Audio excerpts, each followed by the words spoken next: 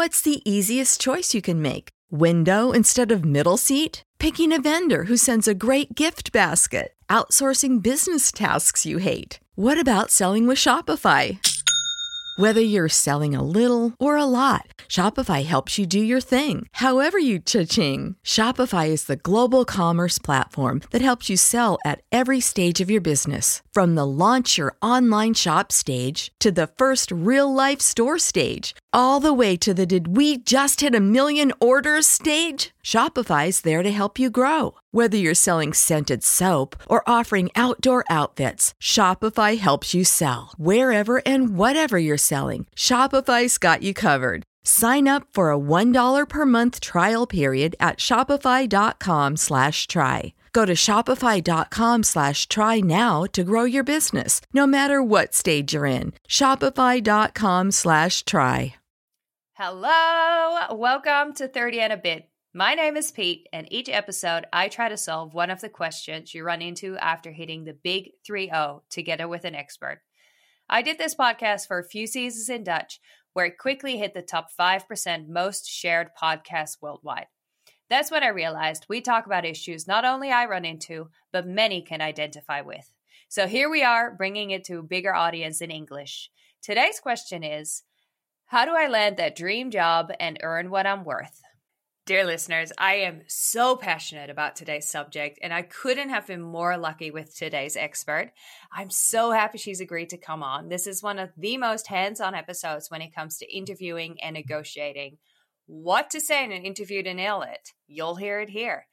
How to answer to the question, what is the biggest weakness? No longer a struggle. What do you reply to a recruiter when you get an offer letter? Guess what? Stick around and you'll hear what you can use next time and earn what you're worth.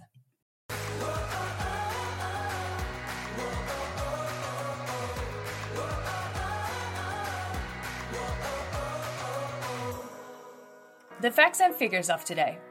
Men apply to a position even though they only meet 60% of the requirements.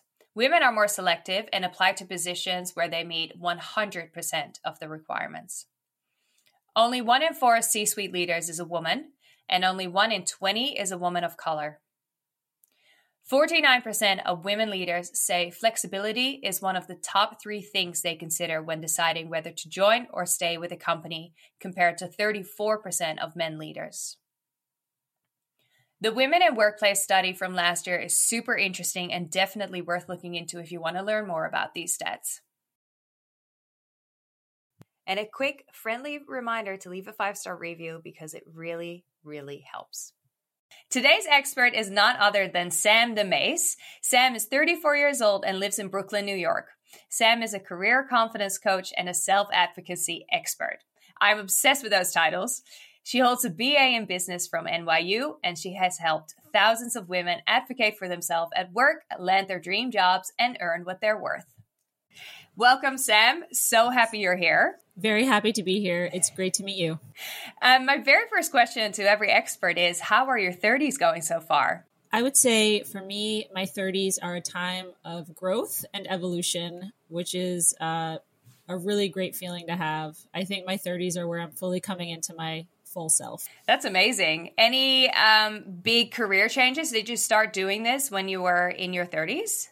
I did. I started this 2 years ago. So when I was 32, I launched Power Mood. And I would say, I don't think I could have done this in my 20s. I don't think I had the confidence and the mindset to be able to do something that felt this bold and this powerful at that time. So I think turning 30 actually helped me realize I wanted to go the entrepreneurial route and I didn't want to work for somebody else, but I needed that foundation of my 20s to come to that realization. And also working for a boss is giving you the experience to build out this business. That's 100% right. I learned what not to do. In my 20s, I learned how not to be a leader, how not to be a boss. And then I took all of that information and started my business. Amazing. Tell us, how did you start doing what you're doing? So kind of by accident, like with a lot of folks who end up starting a business, I coached friends and family just sort of on the side when I was working in corporate. I had some friends coming to me saying, oh, I heard you negotiated your salary. How did you do that? Or, hey, I'm having this problem with this toxic boss. I need your advice. So it really just started as me giving advice to friends and family. I'm an advice giver. I'm a listener type of person. So I kind of started casually. And then I realized, oh, I think people might want this information more broadly. So I decided to start the Instagram and the TikTok platforms to share career advice with women on a larger scale when I realized it was working. I helped a friend negotiate a much higher salary, and she was like, I think you might want to expand on this. And I am so happy you're here. And I'll explain more on why I'm so excited when we get to the negotiations part, because I'm so passionate about that. And I'll explain why. But first, you need to nail an interview in order to get an offer letter. So let's jump into how to present yourself best in interviews first. You have created the WHAT method to crush an interview. Can you explain us what it is? Yes. So the WHAT method stands for what you do, achievements, and tie-in. Essentially, it's an elevator pitch. So it's a very effective way to answer when an interviewer says, tell me a little bit about you. Tell me about yourself. Usually that's like the opening question in an interview. And this is a way to answer that question effectively, concisely, rather than rambling. So I think a lot of us go for like a rambling answer when an interviewer says, tell me a little bit about you. There's a temptation to rehash our entire CV, our entire resume. But if you stick with the WHAT method, you're really only giving the highlights, an elevator pitch of you at the highest level, your top achievements, why you're ready for this role, and how you're a great fit. Can you give us an example? Sure. So I used to work in training and development in the corporate world. So I'll give you that example. So W, who you are. So I'm a learning and development director with 11 years of experience in the hospitality space. At my last job, I built training strategy from the ground up, hired over 70 people, trained, coached, and mentored 3 leaders, and built out our LMS platform from the ground up as well. I'm so excited about this role in particular because it will give me an opportunity to work in a brand new vertical that I haven't gotten to work in before, but I can apply my experience for people, my passion for people and culture, my experience with people operations, and bring that to this role in an exciting new way. So that's like one example of how you would phrase that. That's amazing. I'm blown away already. And I guess the good thing about this is you'll get some version of the tell us something about yourself question in every interview. So you can learn this by heart and just say it in the most strong and confident way because you know what you need to say. Yes. Yeah, 100%. You can have this written down. You can have this ready. You can have it memorized. As long as it sounds conversational, I think it's a great way to go. And just like an elevator pitch, I think they say it's like a minute. Should you also try to stick to like under a minute for this answer? Yeah, I think a minute or less is great because you're going to hold the attention of the person listening. Sometimes we lose attention spans. Some of us recruiters are not always listening after a certain point. Like when we look at a resume, some recruiters stop after the about me, after the headline. So yeah, I would keep it under a minute, keep it punchy. Amazing. Another big question that comes up in a lot of interviews is what is your biggest weakness? What is a good answer to that? Because you should never actually give your biggest weakness, right? Well, so there's like a 3-step process to this. So for biggest weakness, I know everybody hates this question. It's kind of annoying, but there's 3 things to remember. 1, you want to pick a real weakness. 2, you want to say how you're actively working on it and growing. And 3, don't pick a weakness that is a core requirement of the job at hand. Right. So like if you're going into a job in marketing, your weakness is not going to be communication. Right. So as long as your weakness is genuine to you, you can share an example of how you're working on it. So like an example of this would be, maybe someone struggles with public speaking and they're going for a job that doesn't have public speaking as a requirement. You could say, yeah, something I'm working on right now is public speaking and the way I present myself in front of large groups. I've been working on it and challenging myself to put myself in situations where I am the center of attention and I do have to speak publicly. And I've noticed that I've learned a lot from doing that. And I find my skills are improving, but that's an area where I'm hoping to grow. So something like that. So you're being honest, you're being real. you're letting them know that you're working on this weakness, but at the same time, you're not shooting yourself in the foot by saying you have some weakness that is actually an essential duty of this job. What are some other things you can really prepare yourself for when it comes to stepping into an interview? Couple of things. I would say always do your behavioral question research. So when you're getting ready for your interview, I would do a quick Google search, whatever your title is, and then behavioral interview questions. So marketing manager, behavioral interview questions. That'll give you the list of the most common interview questions for your industry. And behavioral questions are the ones that start with, tell me about a time when. So tell me about a time when you delivered for a client. Tell me about a time when you disagreed with your supervisor, things like that. And you want to just prepare effective, concise examples from your work history that can speak to those questions. I had no idea that this was a thing, that you could Google that. Yes, you can and you should. Yeah, that's a very, very good tip. A lot of the times you get asked what your salary requirements are or salary wishes. I'm not sure if that is legally allowed to be asked. It's, I think, a bit of a gray zone. But if you do get that question, what is the best answer? Yeah, you're definitely going to get that question. And usually it'll be something along the lines of, what are your salary expectations? So the way that I like to answer that is to ask them first. So it's like a two-step process. So first you're going to say, you know what? I'm really excited about this role. It is quite early on in the interview process. So would you be able to share the range for this position? Sometimes they'll go ahead and share. They'll say, great. Yeah, absolutely. The range is, 115 to 140K. And then you can say, perfect. That's within my range. I'm at the upper end of that range. If they can't disclose or won't disclose, which sometimes they won't, that's when you can go ahead and share your number. And this is why doing your salary market research ahead of time is so important, because the last thing you want to do is undercut yourself with a number that's too low. So make sure when you do give them that number, you're aiming higher. You can say, great. So based on my unique experience and my market value and the achievements that I'm bringing to this role, I'm asking for 140K. Is that within your budget or is that within your range? Always ask the question, because you don't want to be in a place where you're unsure. You want to put them in a position to give you clarity. And then when it comes to negotiating, and you have said that your expectations is 140, and they come back with exactly, well, they often would lowball it a little bit, I suppose, like 130 or 135. Can you still negotiate and be like, I actually want 150, or are they going to look at you weirdly? You can. And the way you can phrase that is, something along the lines of, now that I've fully gone through this interview process and I understand the full scope of this role and what it entails, I am going to be asking for 150K. Can we make that happen? That's totally standard to change where you're at, slightly, especially when you haven't been through all of the rounds of interviews yet. You don't have a handle on what this company is like, what this role is actually like, what the asks are of you, what type of goals you're going to need to be hitting.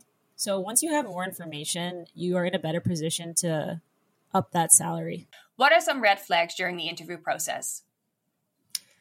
So there's a few things I think you should look out for as a candidate.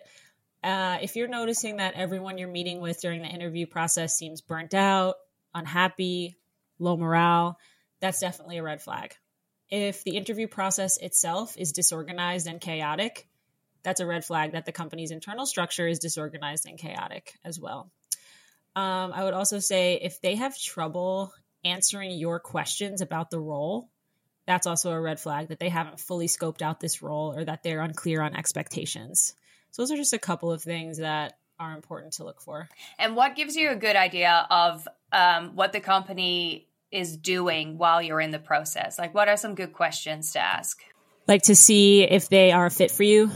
Yeah. So it can be subjective, but I would say for me and for a lot of folks right now, what we're looking for is a business that aligns with our core values. So kind of important to know your core values going into an interview, so that way you know if they align with you or not.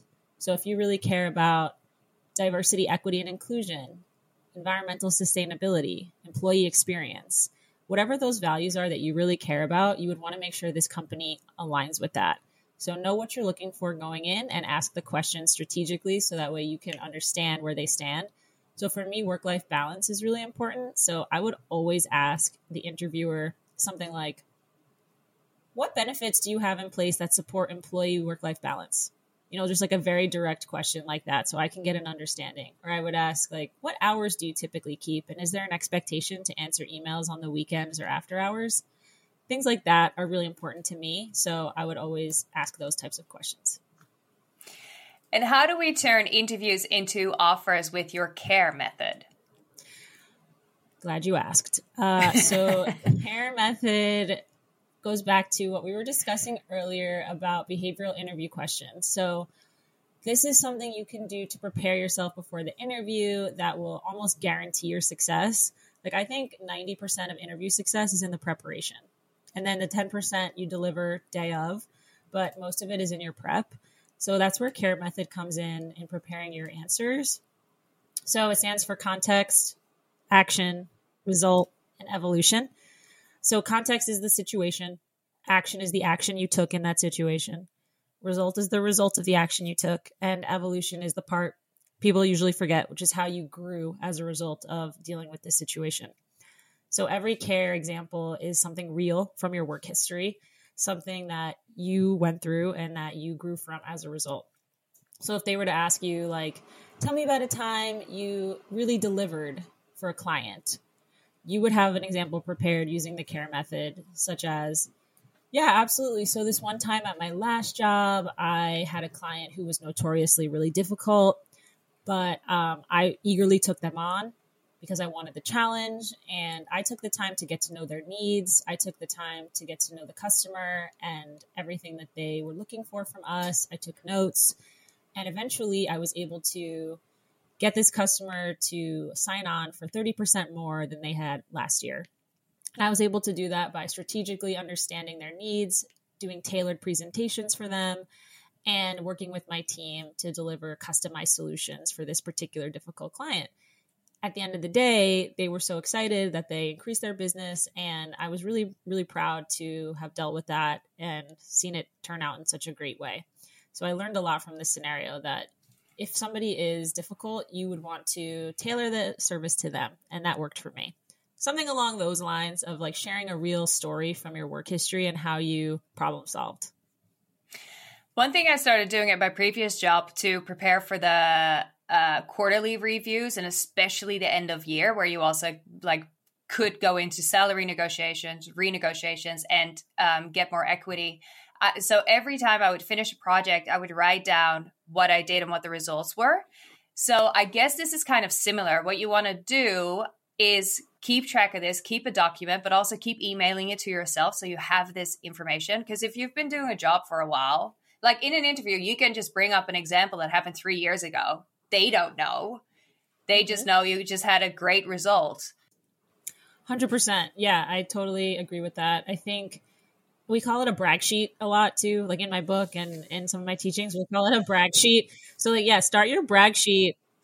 Day one of a new job, start your brag sheet. Or like you said, email it to yourself so you don't forget. Because we forget, when it comes to performance reviews, when it comes to evaluations, like we don't remember everything that we did, all the impact that we made. So it's important to keep a record. At the end of the interview, the hiring manager or the recruiter usually asks you, do you have any questions for me? And if I were doing interviews with people that I was hiring as a hiring manager, I would always be a little bit disappointed if they're like, no, I don't have any questions. I'm like, surely you have questions about the role. But what are some good examples that people just can have up their sleeve and just like ready to fire off? Sure. Yeah. And you're right. I think it is a red flag when someone is like, I have no questions. It's kind of like, well, are you not curious? Where's your curiosity? So that's definitely a red flag.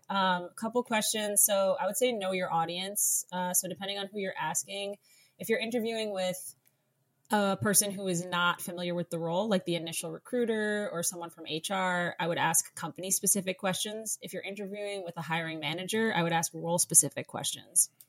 So role-specific questions are, for a couple of them, would be, how is success defined and measured in this role? What makes someone successful here?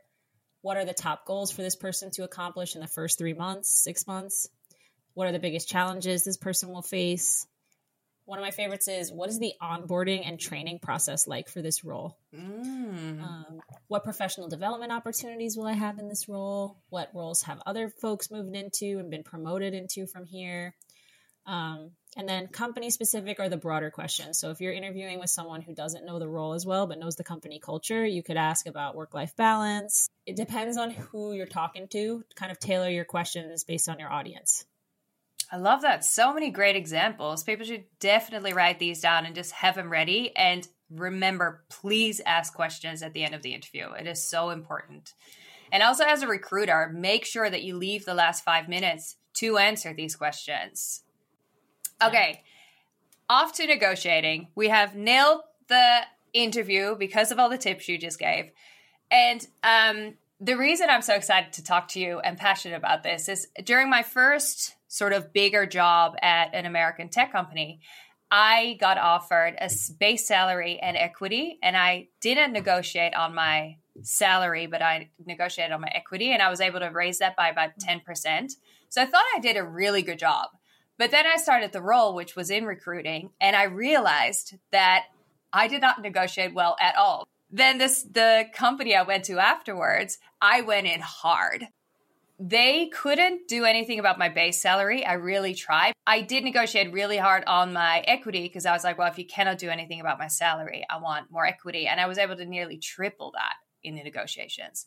So since then, I've just been saying to everyone, never accept a first offer because there's always room wherever. So that's why I'm so excited to talk to you, because I need people that are listening to know that you never accept the first offer, no matter how excited you are.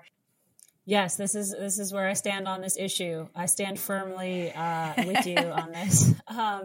The first offer is never going to be their best and final. Like in human resources, we call it the best and final, is like the actual cap that they have on their budget.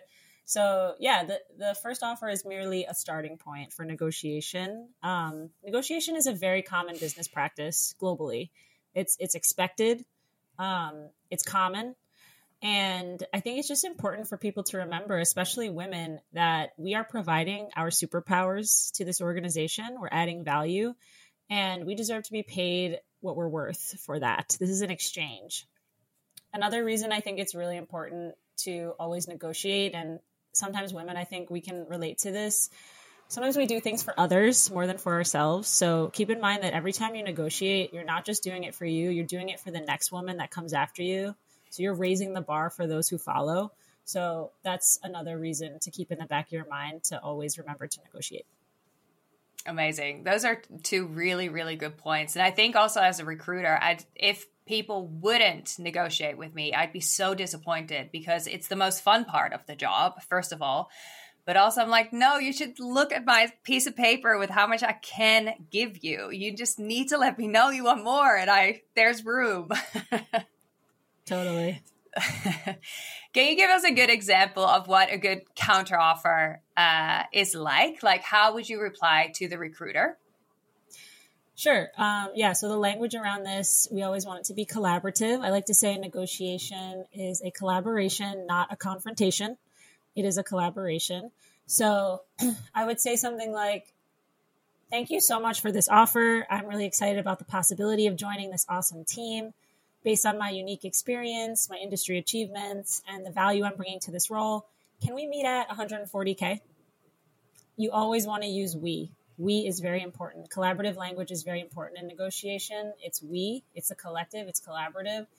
But yeah, you can express gratitude and ask for what you're worth in the same sentence. Like, I think a lot of women feel like, I can't ask for what I'm worth. I can't ask for more. Like, they gave me a great offer. Like, if I ask for more, I'm going to seem ungrateful. Like, I hear that a lot. Like, I don't want to appear ungrateful.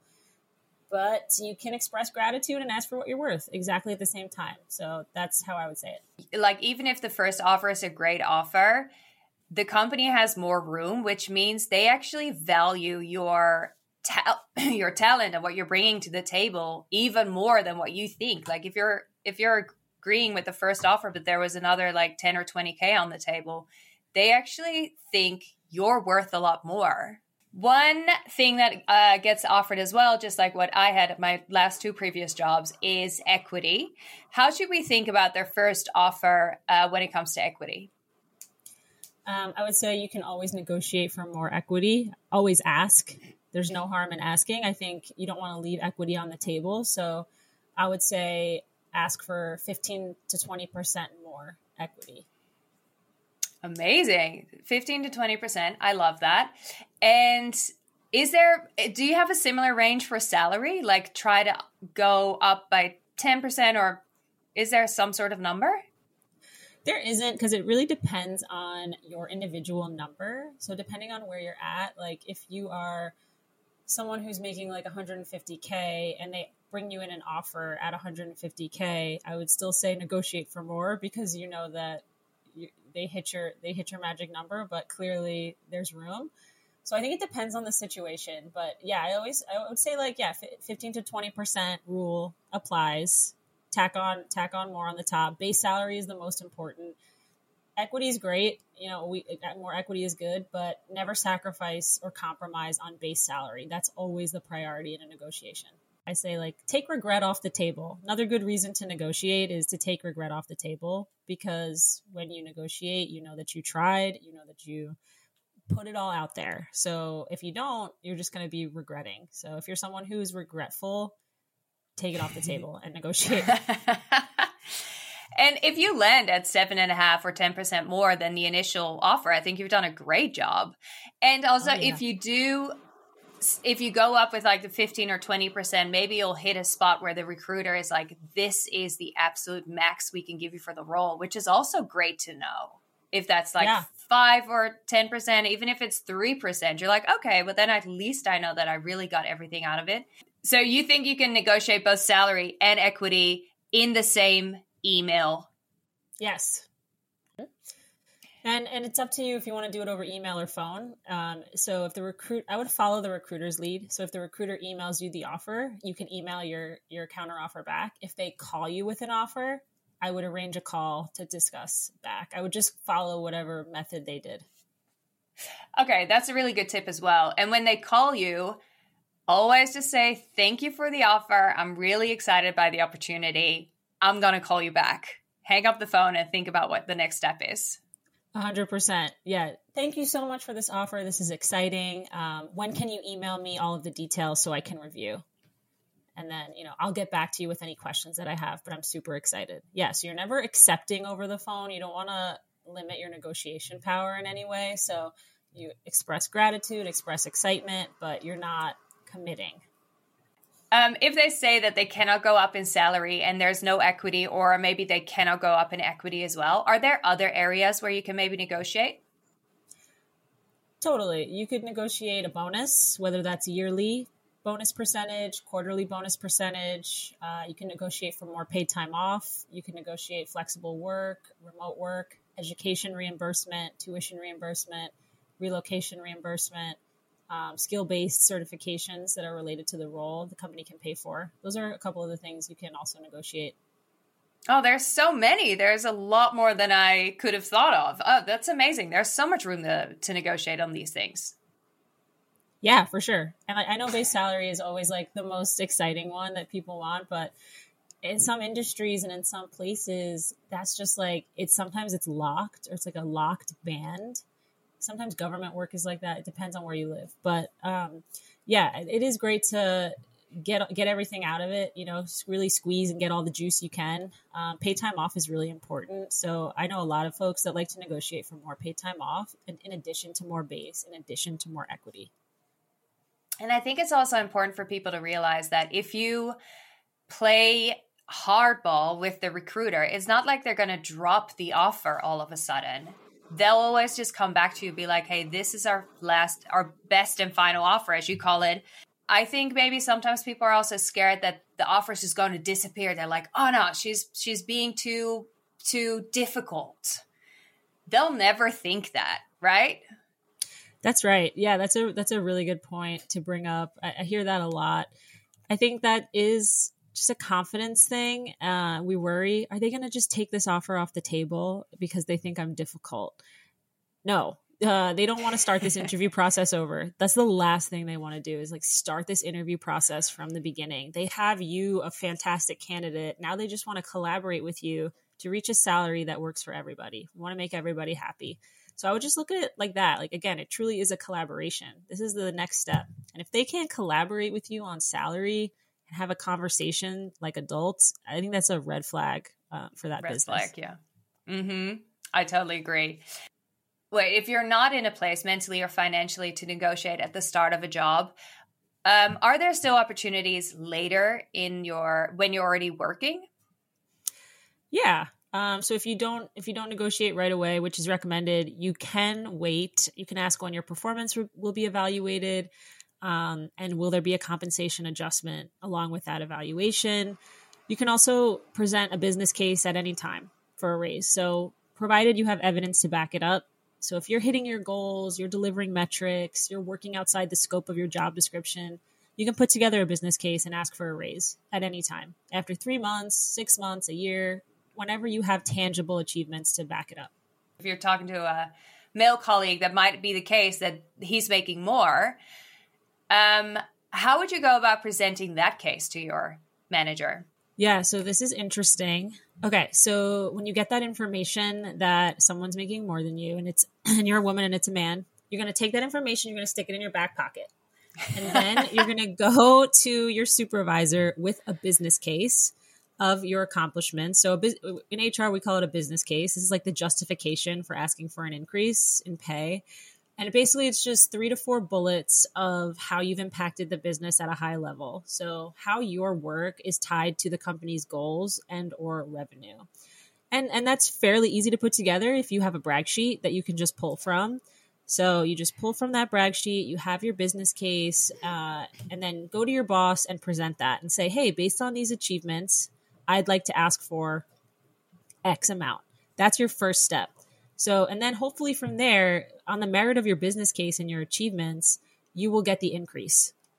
Now, if they come back to you and say, we can't do that, that's above the range, that's when you grab out of your back pocket this part. So then you can say, so I'd like confirmation that I'm being paid equitably. I have information that another person on the team is making X. So can you give me confirmation that I'm being paid equitably?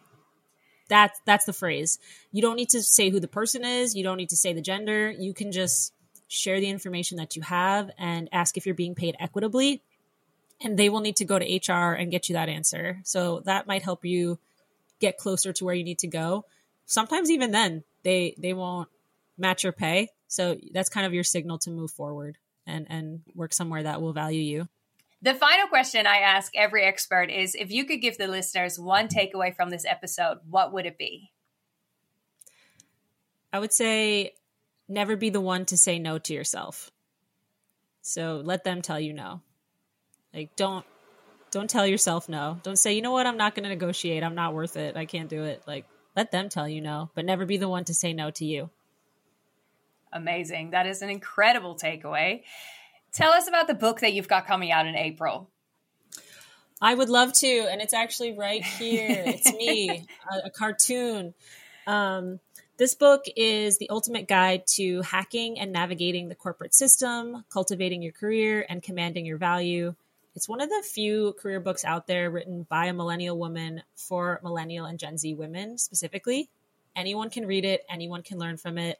Anyone who wants to be more confident in the workplace. There's even information in here about how to be a better ally to women in the workplace. So get this for your brothers, your uncles, your cousins, your boyfriend, whoever. And then especially for girls and women, it's a really important book to have a foundation of self-advocacy in your work and in your life. Where can we pre-order it? It's called A Power Mood. Yeah, it's called Power Mood. You can just Google Power Mood book. It's on Amazon Books. It's on Booktopia, Books A Million, Barnes & Noble, bookshop.org. Wherever you prefer to get your books, it's available. Amazing. And if people want some more info right now, you have guides on your website, right, that people can buy and download? Yes, you can go to apowermood.com for all of my digital career tools, interview guide, negotiation guide, resume builder guide. All of that is there. And your Instagram is amazing. You have great videos with a lot of tips and tricks, like great takeaways in like 30 seconds. So I would highly recommend everyone to follow that as well. A Power Mood. All right.